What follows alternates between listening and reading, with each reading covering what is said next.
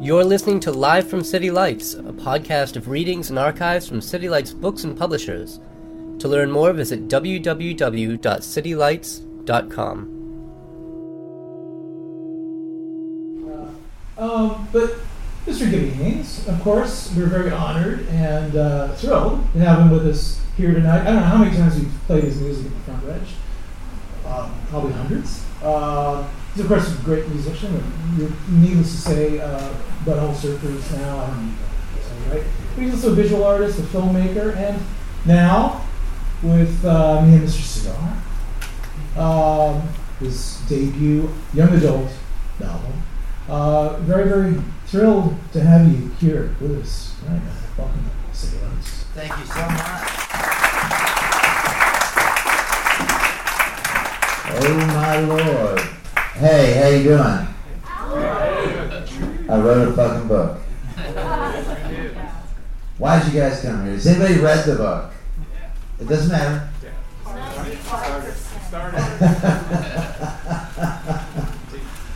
You know, I just wanted to start out by reading this little piece.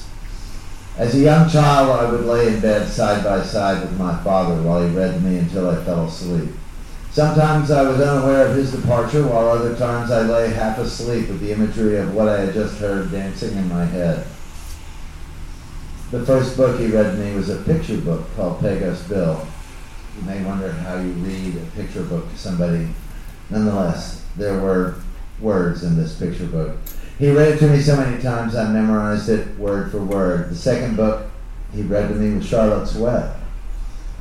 A savage tale, triumph, desolation, and renewal. It was this book that kept a voice in me for all these years, saying, you know, someday I'm going to write me a book of my own.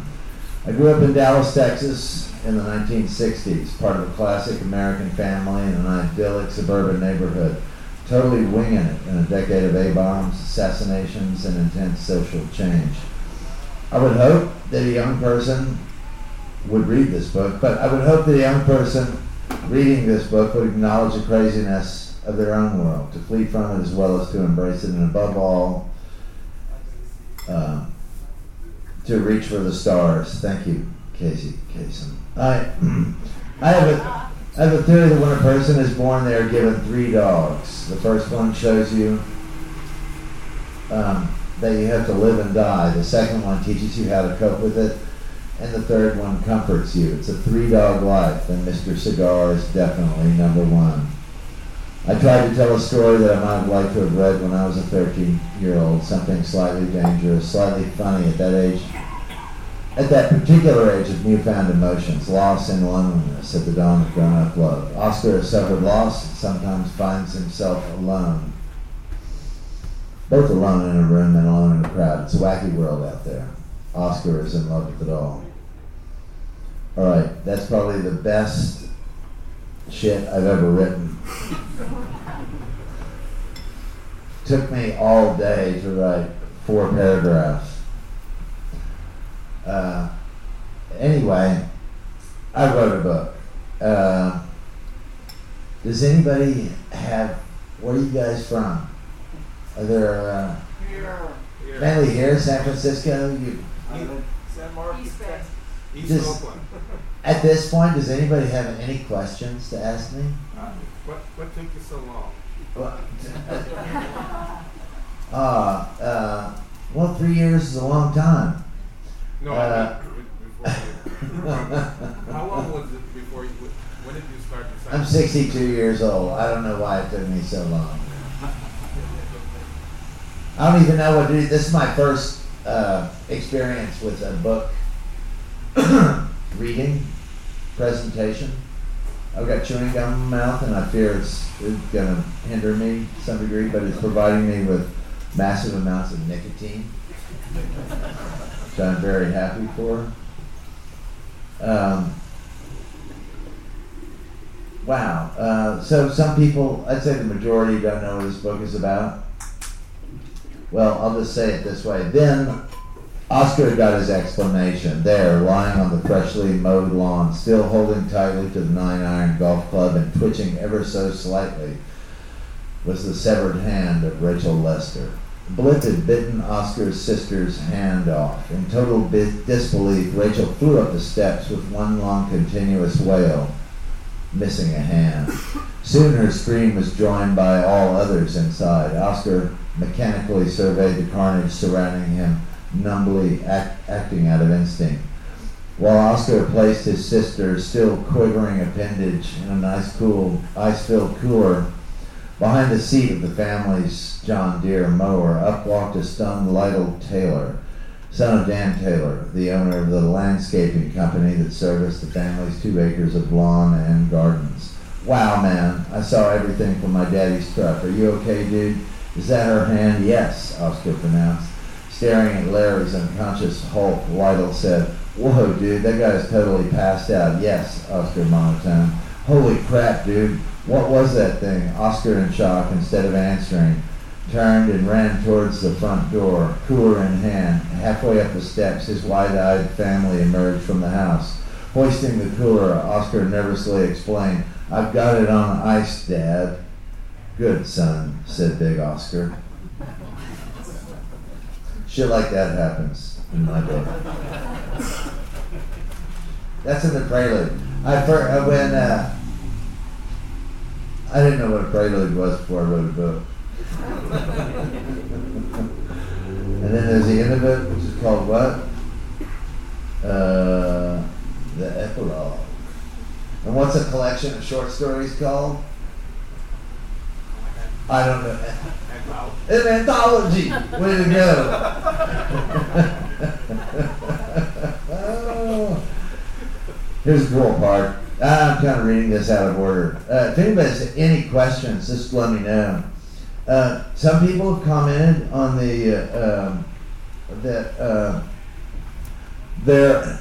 they are trees, I'll give them that. Beautiful old oak trees, but made of light or high definition video. Photo resolution, 4-dimensional cartoons pasted onto themselves. Just fucking orienting. So with mind-blown muddy shoes and a stick in hand named Yard Boss, entering the pulsing crowd was nothing less than an exercise in massive hypnotic freedom. At the edge of the crowd, an old man with long gray hair approaches me. Touching my shoulder, he looks me square in the eyes and says, Mau Mau, the Flatcatchers. Stumbling past, I look back and he is nowhere, maybe even no one, possibly nothing at all. Mau Mau, the Flatcatchers. That is indeed what we should be doing right now. And I have a question. Cool! Yeah, Fuck yeah! Because when I was reading so-called young adult books back in the 1960s, when did it become a thing that you could use the word fuck in a young adult book? I'm excited about that. Well, oh yeah, no, I just, you know what? I got a 10-year-old kid, and when he was like 9.5, he came home from school, and he goes, someone said, I'm gonna fuck you up, bitch. And so I'm thinking fuck is cool for a few years on.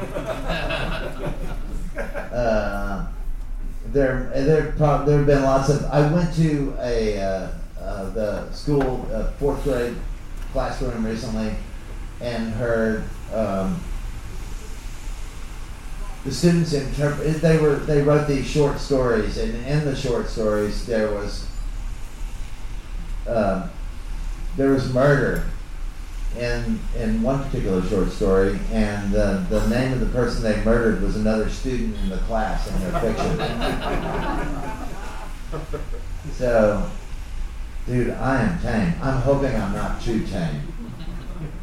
And I know there's a couple lines I don't cross. There's no N word. There's no C word. I don't cover sex until the next book. When they turn 17, deal breaker or whatever. I won't give it away, but it's gonna be gotta cover sex when you're an 18-year-old boy in the body of a dog. I mean, can you imagine? You can see all the tween girls' legs you want, but you're just a dog. And a really powerful dog that can read people's minds. Is there a graphic novel version of this coming out? No, but I would not want that. No. No, I like the idea of being an author. I really wish I had a tweed jacket with the elbow pads, and pipe, or the cable knit sweater with the big horse collar, walking on the New England beach, pensively searching the horizon towards Spain. But I'm sorry. No, the pipe. Yeah, you gotta have a pipe. And the slippers. And flippers. I like that. A question for you, Gibby, if I can. Yeah, man. I'm interested in all the travels that you've had. Have you noticed any difference between dogs from state to state or country to country? Do they change? Have you noticed any difference in their attitudes? Your personal. Wow, that's a good question. Oh, I hate to say dogs are dogs wherever you go, but Well, tell us about your favorite, one of your favorites. No difference. dog story? I got a few dog stories. The actual Mr. Cigar was originally a cat that my guitar player in my band, Butthole Surfers, Paul Walthall, known as Paul Leary, they owned a cat named Mr. Cigar, and Mr. Cigar in the middle of the night. Has anybody ever been bit on their like big toe by a cat in the middle of the night? That's a fucking thing. Just in case you don't know about it, shit is real, yo. So Mr. Cigar used to bite Big Paul Walthall on the toe in the middle of the night, and have you ever seen that famous photograph of the kid running down the hallway, and he's like, it's black and white, and his dad is fucking after him. Well, that's the way Mr. Walthall was towards Mr. Cigar. Mr. Cigar would come to the end of the hallway and start pedaling sideways towards Paul's room. He'd bang against the end of the hall where there was a closet door, and then whoosh, he'd shoot under little Paul's bed and be safe. And that went on for many, many times that happened. So for some reason, then I bought a terrier from a blind girl. Is anybody blind here? Did I insult anybody? Are there any blind dog owners? Well, I've got, this is another blind story. It's great. Here we are, just right down the street. I walked to do this radio interview today and passed by where the Mabuhay and On Broadway was. Oh my God, that was so cool. What a show. And, oh man, what you had to do to play in that place. At the On Broadway, you had to load your equipment on this weird lift that went up like like a couple of stories, and it was just like shaking in the wind with that Dirk Dirksen dude like, those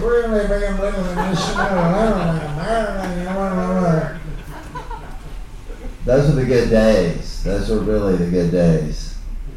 And then I don't know.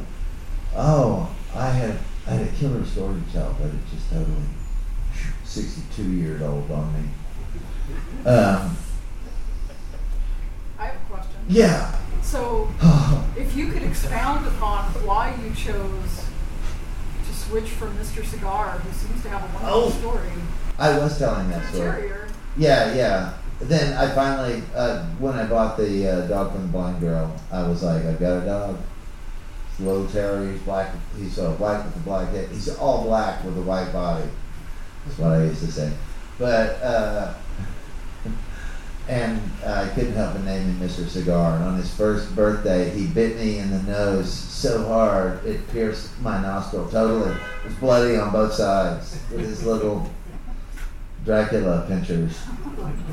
And he went on to be so faithful and wonderful to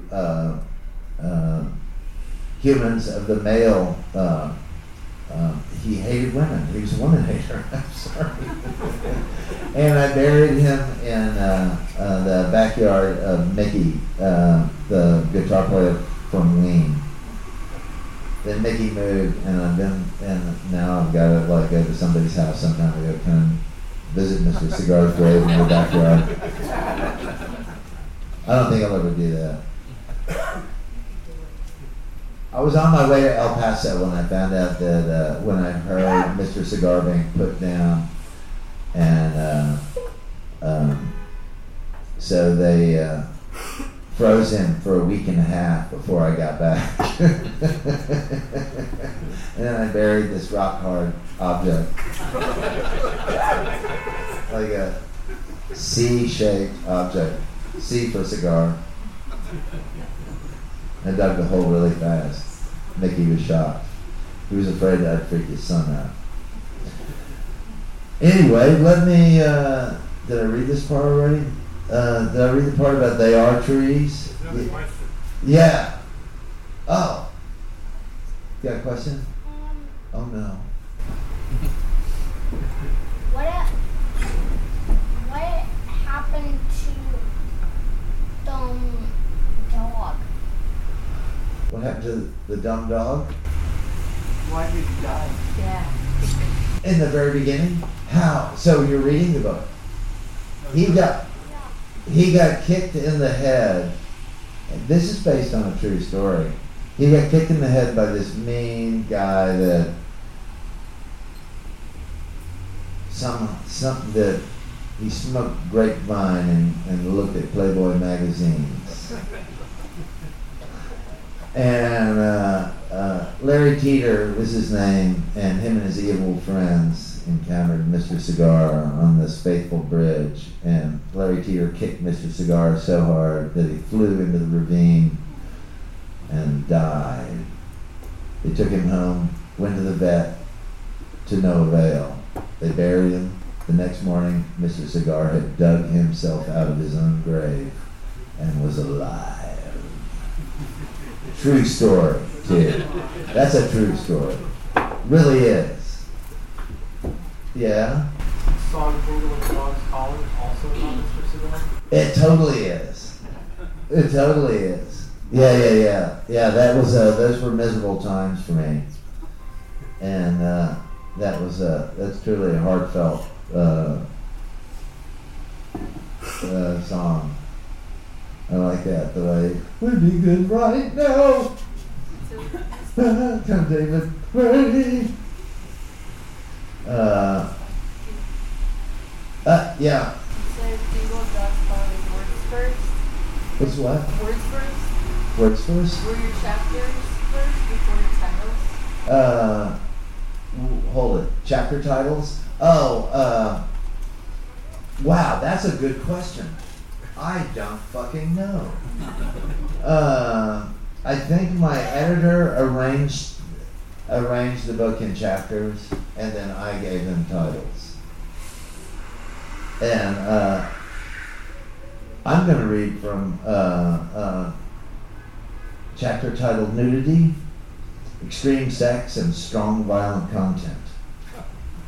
The roadside drainage ditch. The roadside drainage ditch is basically filled to the top with rainfall rushing downstream to nearby Catfish Creek, where the dank, still water air has been reset to zero. What usually smells like an unflushed toilet is now, if only temporarily, a rather pleasant experience. The grove of crepe myrtles near the creek have been agitated by the brief flood, and the scent of grape bubblegum mixed with your grandmother's pillow permeates the air. Tomorrow morning, it might smell like a mixture of nothing and your grandfather's pillow. Tonight, however, the air is washed and sweet. Then the crazy loud drone of all things creek bottom goes silent. Gunshot echoes down the gully.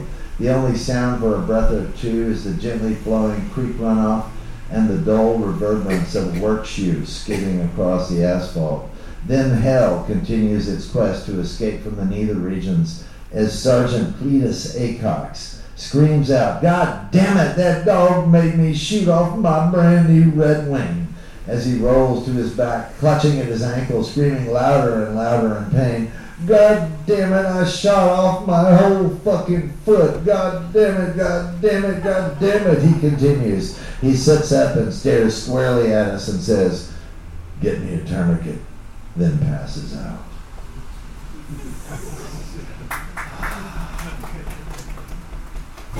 Cletus Acox. That's a good name. Real Cletus Acox, Fort Worth, Texas. Doorman at a trans bar called OBS. Just saying. I love Cletus. Did anybody ever steal shit from convenience stores or delis as a youngster? Did you live in a place where you couldn't buy alcohol or perhaps cigarettes at your age and then just stole them? Yep. Well, in Texas, we called this process wahooing. And I could read you this whole quote, but one of my favorite wahooing stories ever was this one particular market we used to pick on. When it always had to be a different person to go in so the guy wouldn't figure it out. But this night we got lucky. They had gotten smart to our act, and that's what my 10-year-old says. They put this long pole through the door handles of all the freezers that beer went to, so there's no way you could open it up and get beer. The only way you could open it up and get beer from the outside was to slide the pole all the way to the right, and that would block the door from anybody that was in the walk-in freezer. When we walked in that night, the guy behind the counter was in the walk-in freezer. So we slid the pole all the way to the right, and he was banging and couldn't get out. We took a couple of 12 packs of Miller High Life and fled to the door. On the way out, left like a 20, way more than to cover the beer so that everyone would be chill. And he wasn't stuck in the walk-in all night long. He could open up the door a little bit and do like an inch at a time. But that was my, and in the book I basically described that moment and then embellished upon it. I used a common foil, big red soda pop. You can use that for anything. Are you all familiar with Big Red Soda Pop? Oh yeah. You know how they make that? I don't either. I don't know what. I guess it's burnt sugar, but it seems like it's just kids chewing bubble gum, drooling into a big gigantic funnel. That's what it feels like to me. Speaking of which, the big giant funnel. All right, are you guys satisfied so far? Am I doing all right? All right, I'm 62 years old. I was born in 1957. I was psychologically arrested, I stopped growing up in about 1971. That's really the main reason I wrote this book. Because it's as simple as a 13-year-old could write, and then I put a lot of words in there that I've heard since then. Do you feel it's kind of similar between writing the book and putting lyrics and songs together, or are they different things? No, well, that reminds me of a story. We were at a club in Los Angeles, California, and we were getting ready to go on, and they had no backstage, so we were like at the bar swinging our guitars, and El Duce, the singer for the Mentors, comes up to us and is looming over our shoulder, and I was like, El Duce, and he's like, yeah. And I said, is it true all your songs are about anal intercourse? And he goes, no. Well, yeah.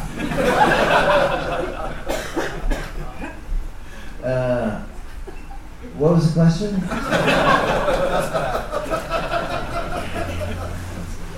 That's what it's I about. love that. Oh, it was a no. Oh, yeah. It's a great answer. No. Yeah.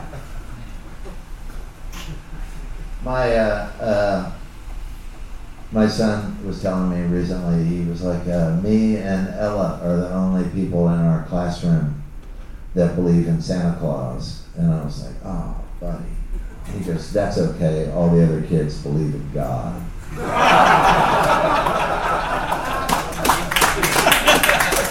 Thank you. I have raised an empirical thinker. That is empirical thought for a 10-year-old. And I don't even know what empirical thought means. Does anybody else? Fuck no. My pastor, Valerie, Reverend Valerie, told me to tell you that she likes your she loves your music. Ah. Wow, cool. She told me that tonight. Literally the message.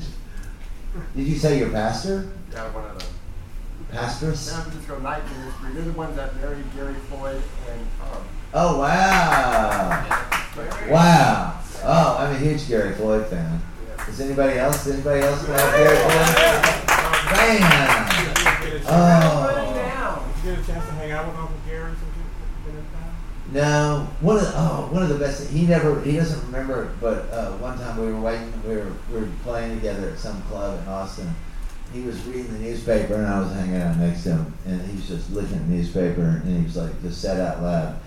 He said, "Buy lots of expensive cars, wreck them, have lots of beautiful women, kill them." He claims he never said that. And like every time I see him, I was like, dude, one time I was hanging out with you and you read the newspaper, and he was like, why do you keep on saying that? I was like, Gary, what are you doing nowadays? I'm a fucking nurse. Love Gary Floyd. Man, his version, those angels flying too close to the ground, all that period he went through. Oh, wish I had a ukulele. Makes me want to have a ukulele. Sing a song. And Black Kelly Mom. Yeah, but the dicks. Come on, the dicks. The dicks. It's true. Oh, yeah. There's stuff he said that I can't say now. Awesome. Those who have woke stopping me. Yes, I did some inappropriate things, young man. Lots of them. Let's see, can we get to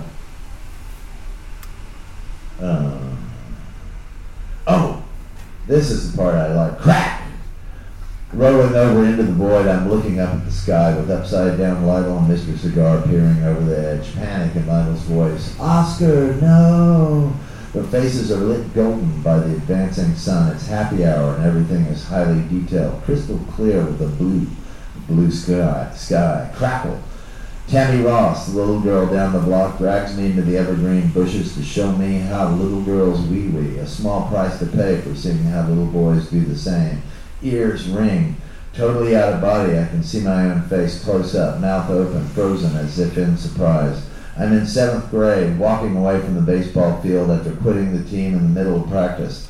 All my teammates pointing at me, chanting, "Pussy, pussy, pussy." As I'm wordlessly leaving the diamond, our coach calls me a faggot, and I've never felt so confidently victorious in my whole fucking life. Ringing now in an oddly static tone, I can still see my face, but it's getting further and further away. I feel sorry for that guy.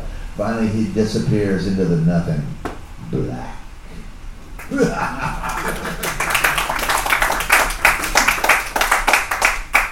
Towards the end, someone dies. And,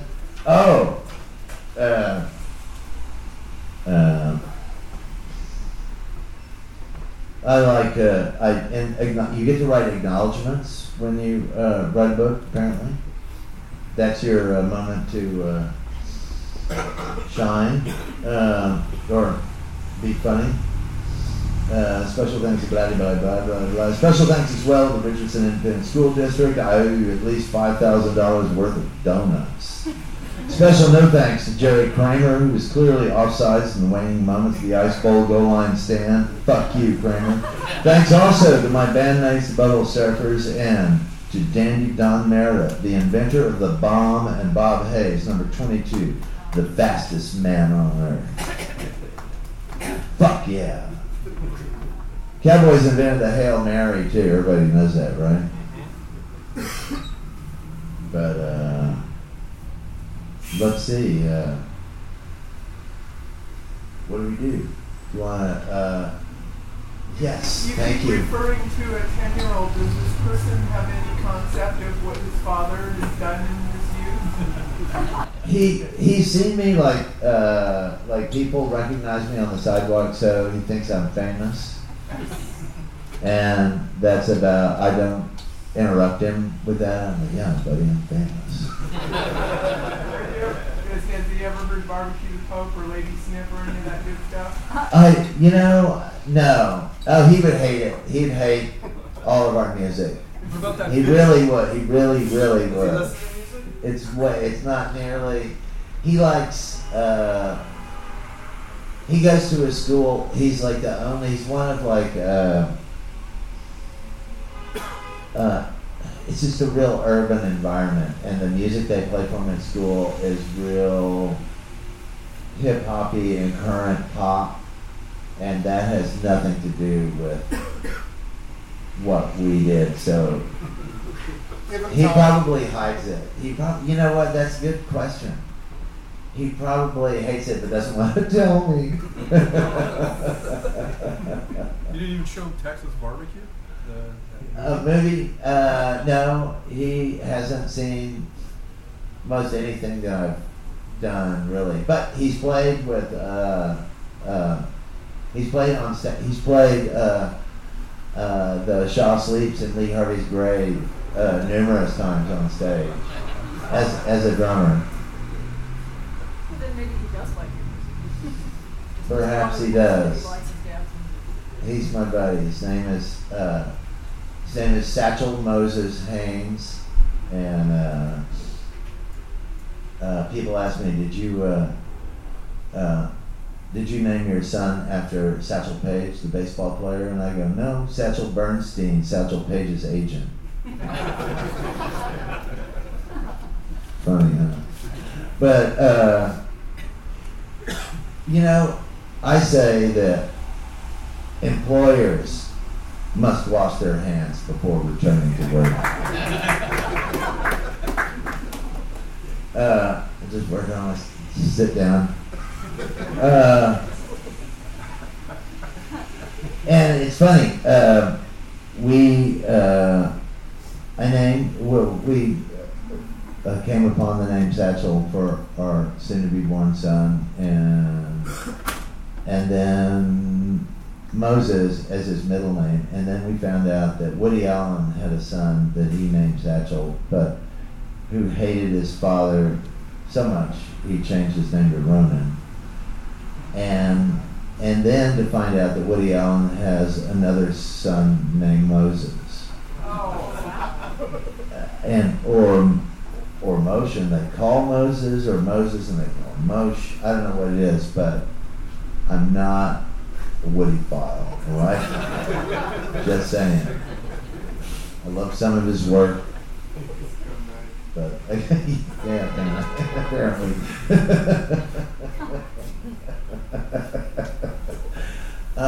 Speaking of which, did Gary Shandling like the Butthole Surfers?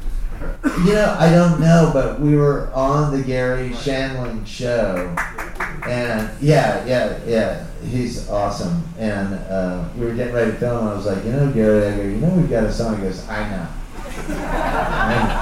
I know. That was a good one. That was a real, being on that show, we got to kind of set the stage on fire. And that was a huge thing that Gary did for us. He pulled some strings. That was like a heavy Hollywood lot. that we had to have a fire truck outside. Thank you, Gary Shanley. Can you talk about the book cover illustration and whether it was a similar process to, getting the album cover art for LPs? You mean this one? Yeah, that's the one.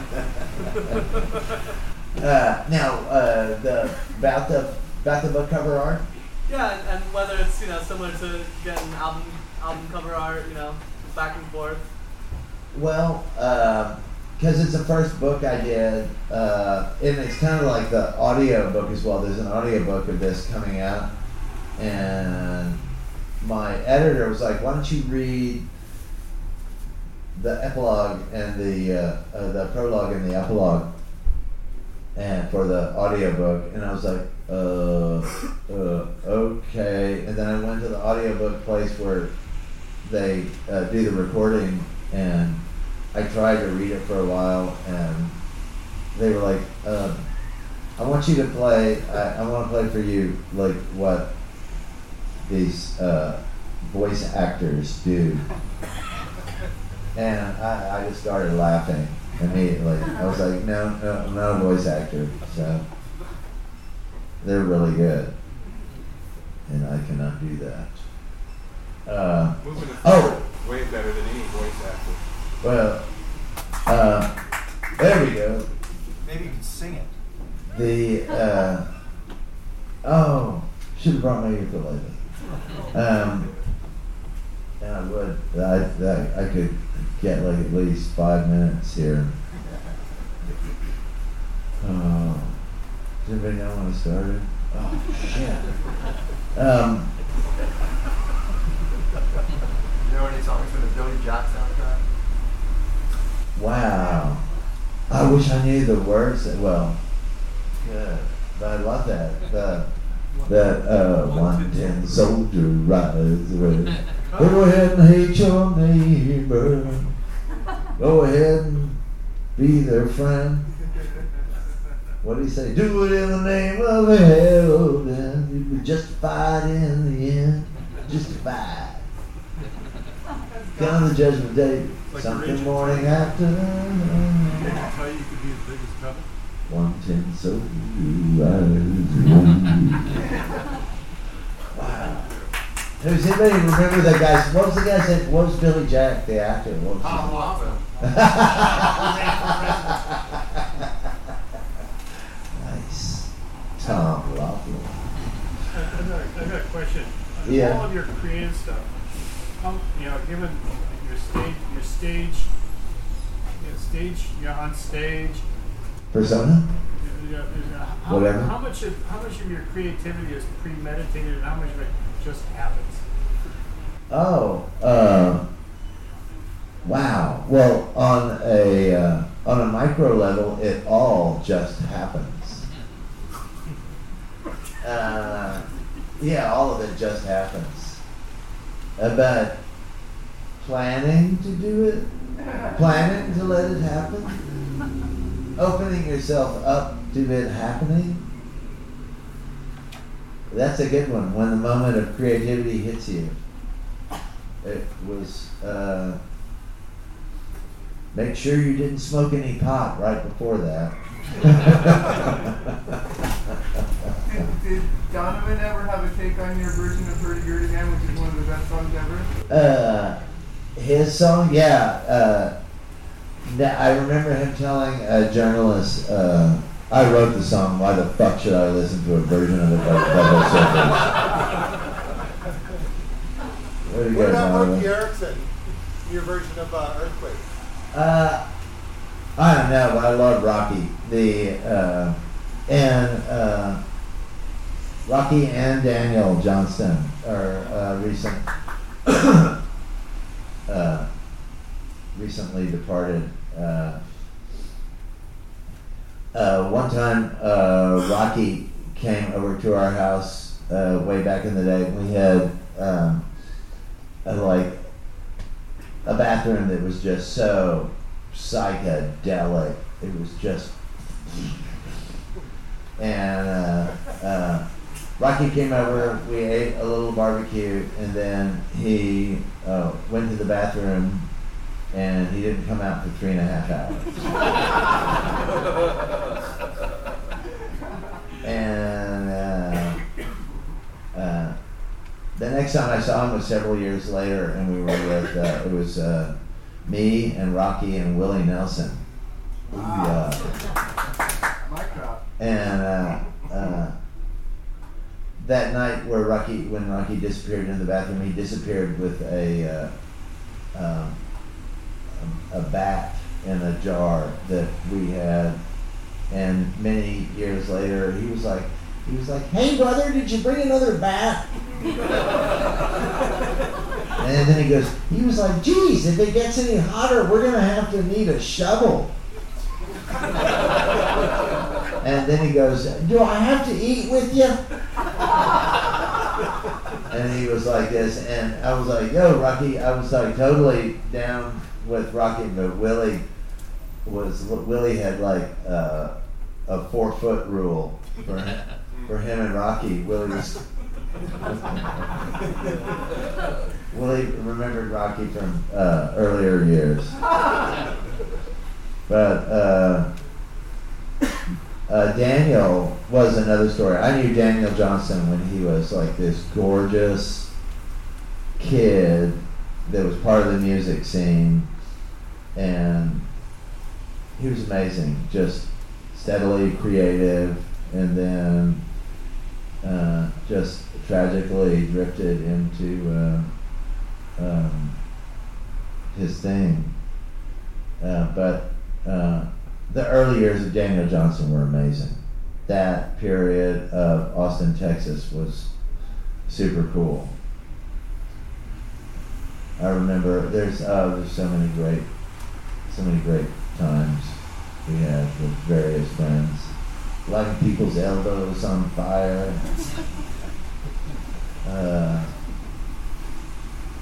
We had a black white supremacist before Chappelle did even. It was great. It was a great time great thing to experience. There you have it. Yeah. You ever do this thing with the Bible? In a void of myopic singularity, no big deal.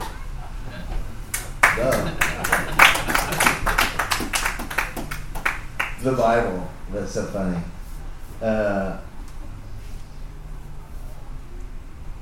Wow, I crossed that tributary. Now I can't find it or where I'm supposed to be, and the shadows are starting to get fuzzy and a little drifty. I wonder if I will ever not feel like this. Then for some reason I turn off the headlights and take the remote control out of my backpack.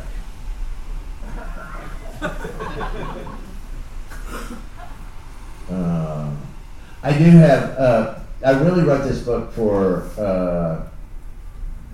with boys in mind, but I do have a woman of power, and she is an amazing inventress, and she came up with a really cheap device which you set up outside, and then it yields ice cold water, and in an amazing level. So it gives air conditioning and water for like $3 a little sheet, and it is a game changer. It's solar powered too, and she has invented this crazy new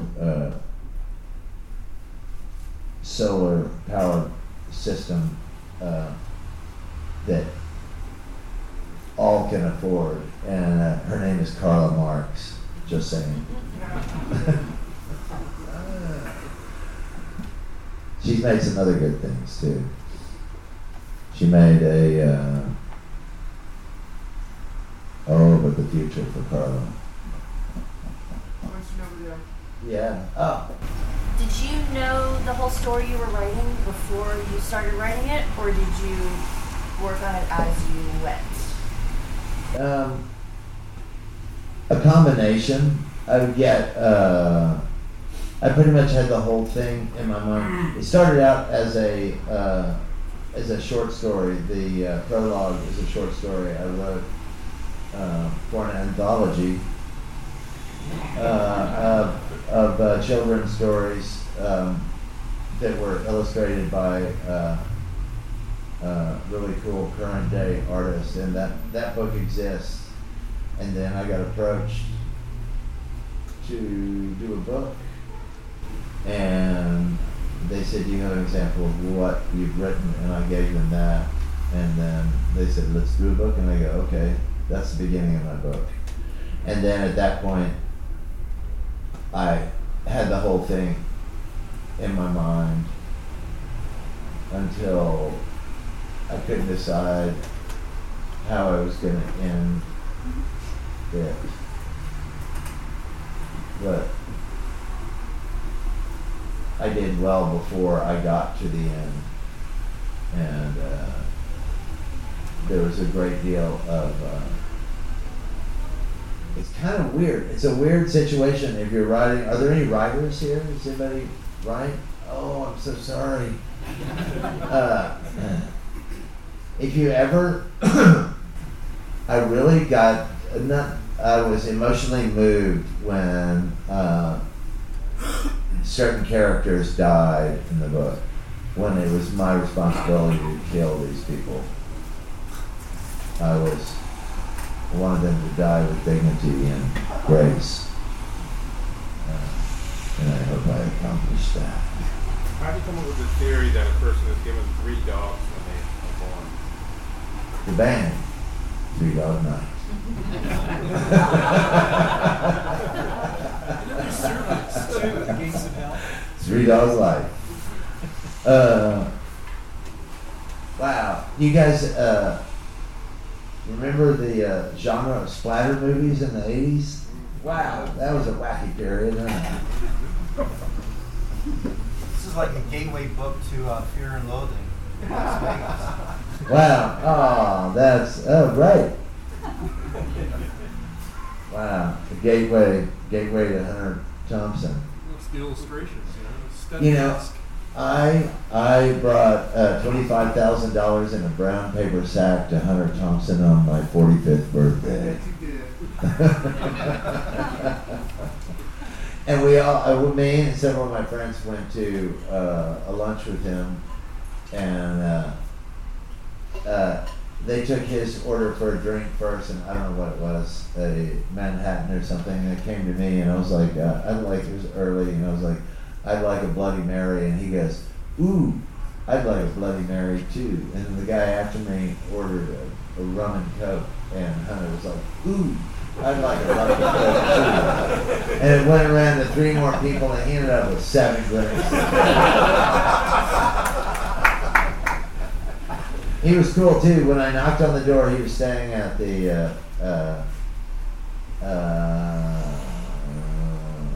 Well-known hotel in Hollywood, and anyway, he was like, "You're gonna come in. You're not gonna understand anything he said what we're talking about." And there was these 2 girls in there with him, and they'd obviously been up all night long, and he had a salt shaker and was making little shapes of salt piles on everybody in the room. And he made a little salt pile on my shoulder and gave him money, and it's like, see you at the bar. I was going,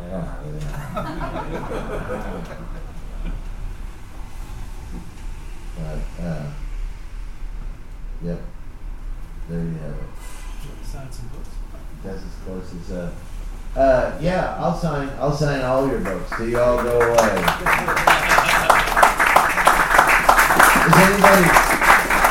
Does anybody like to hear anything else? Am I incomplete? There we go. Is the Amy Carter story really true? Oh, yes. And yes.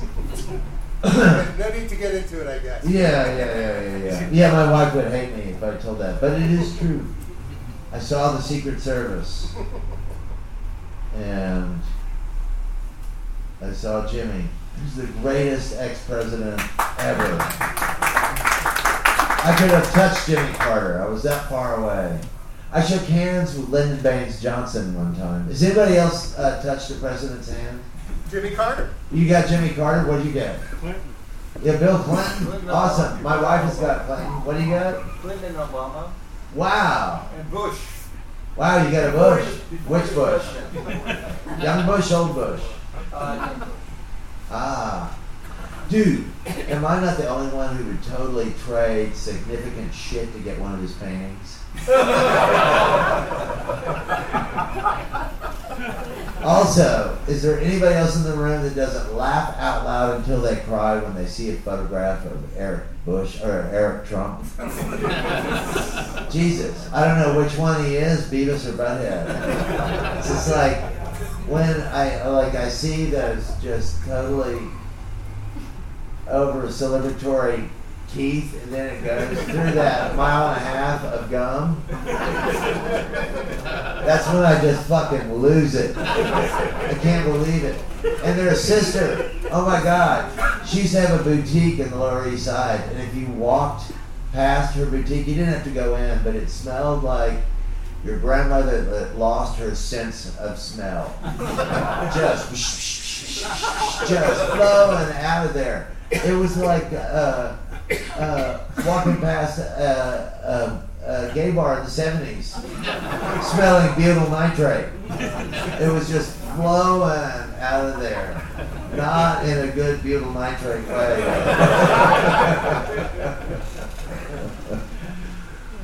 Those were the days, my friends. Who wrote that? Who was that song? Mary Hopkins. Mary Hopkins, way to go. I thought they'd never end. She'd sing it down, they'd sing it in. I'd fight and never lose. Yes, those were the days. Sorry. Yeah, I'll sign your fucking books if you. I'll sign the shit out of them. Thank you so much. I hope I shed some light. Thanks for listening to Live from City Lights, a podcast from City Lights Bookstore and Publishers. Our theme music was provided by Axolotl. All City Lights events are free. To see upcoming events at City Lights Bookstore in San Francisco, check out www.citylights.com/events.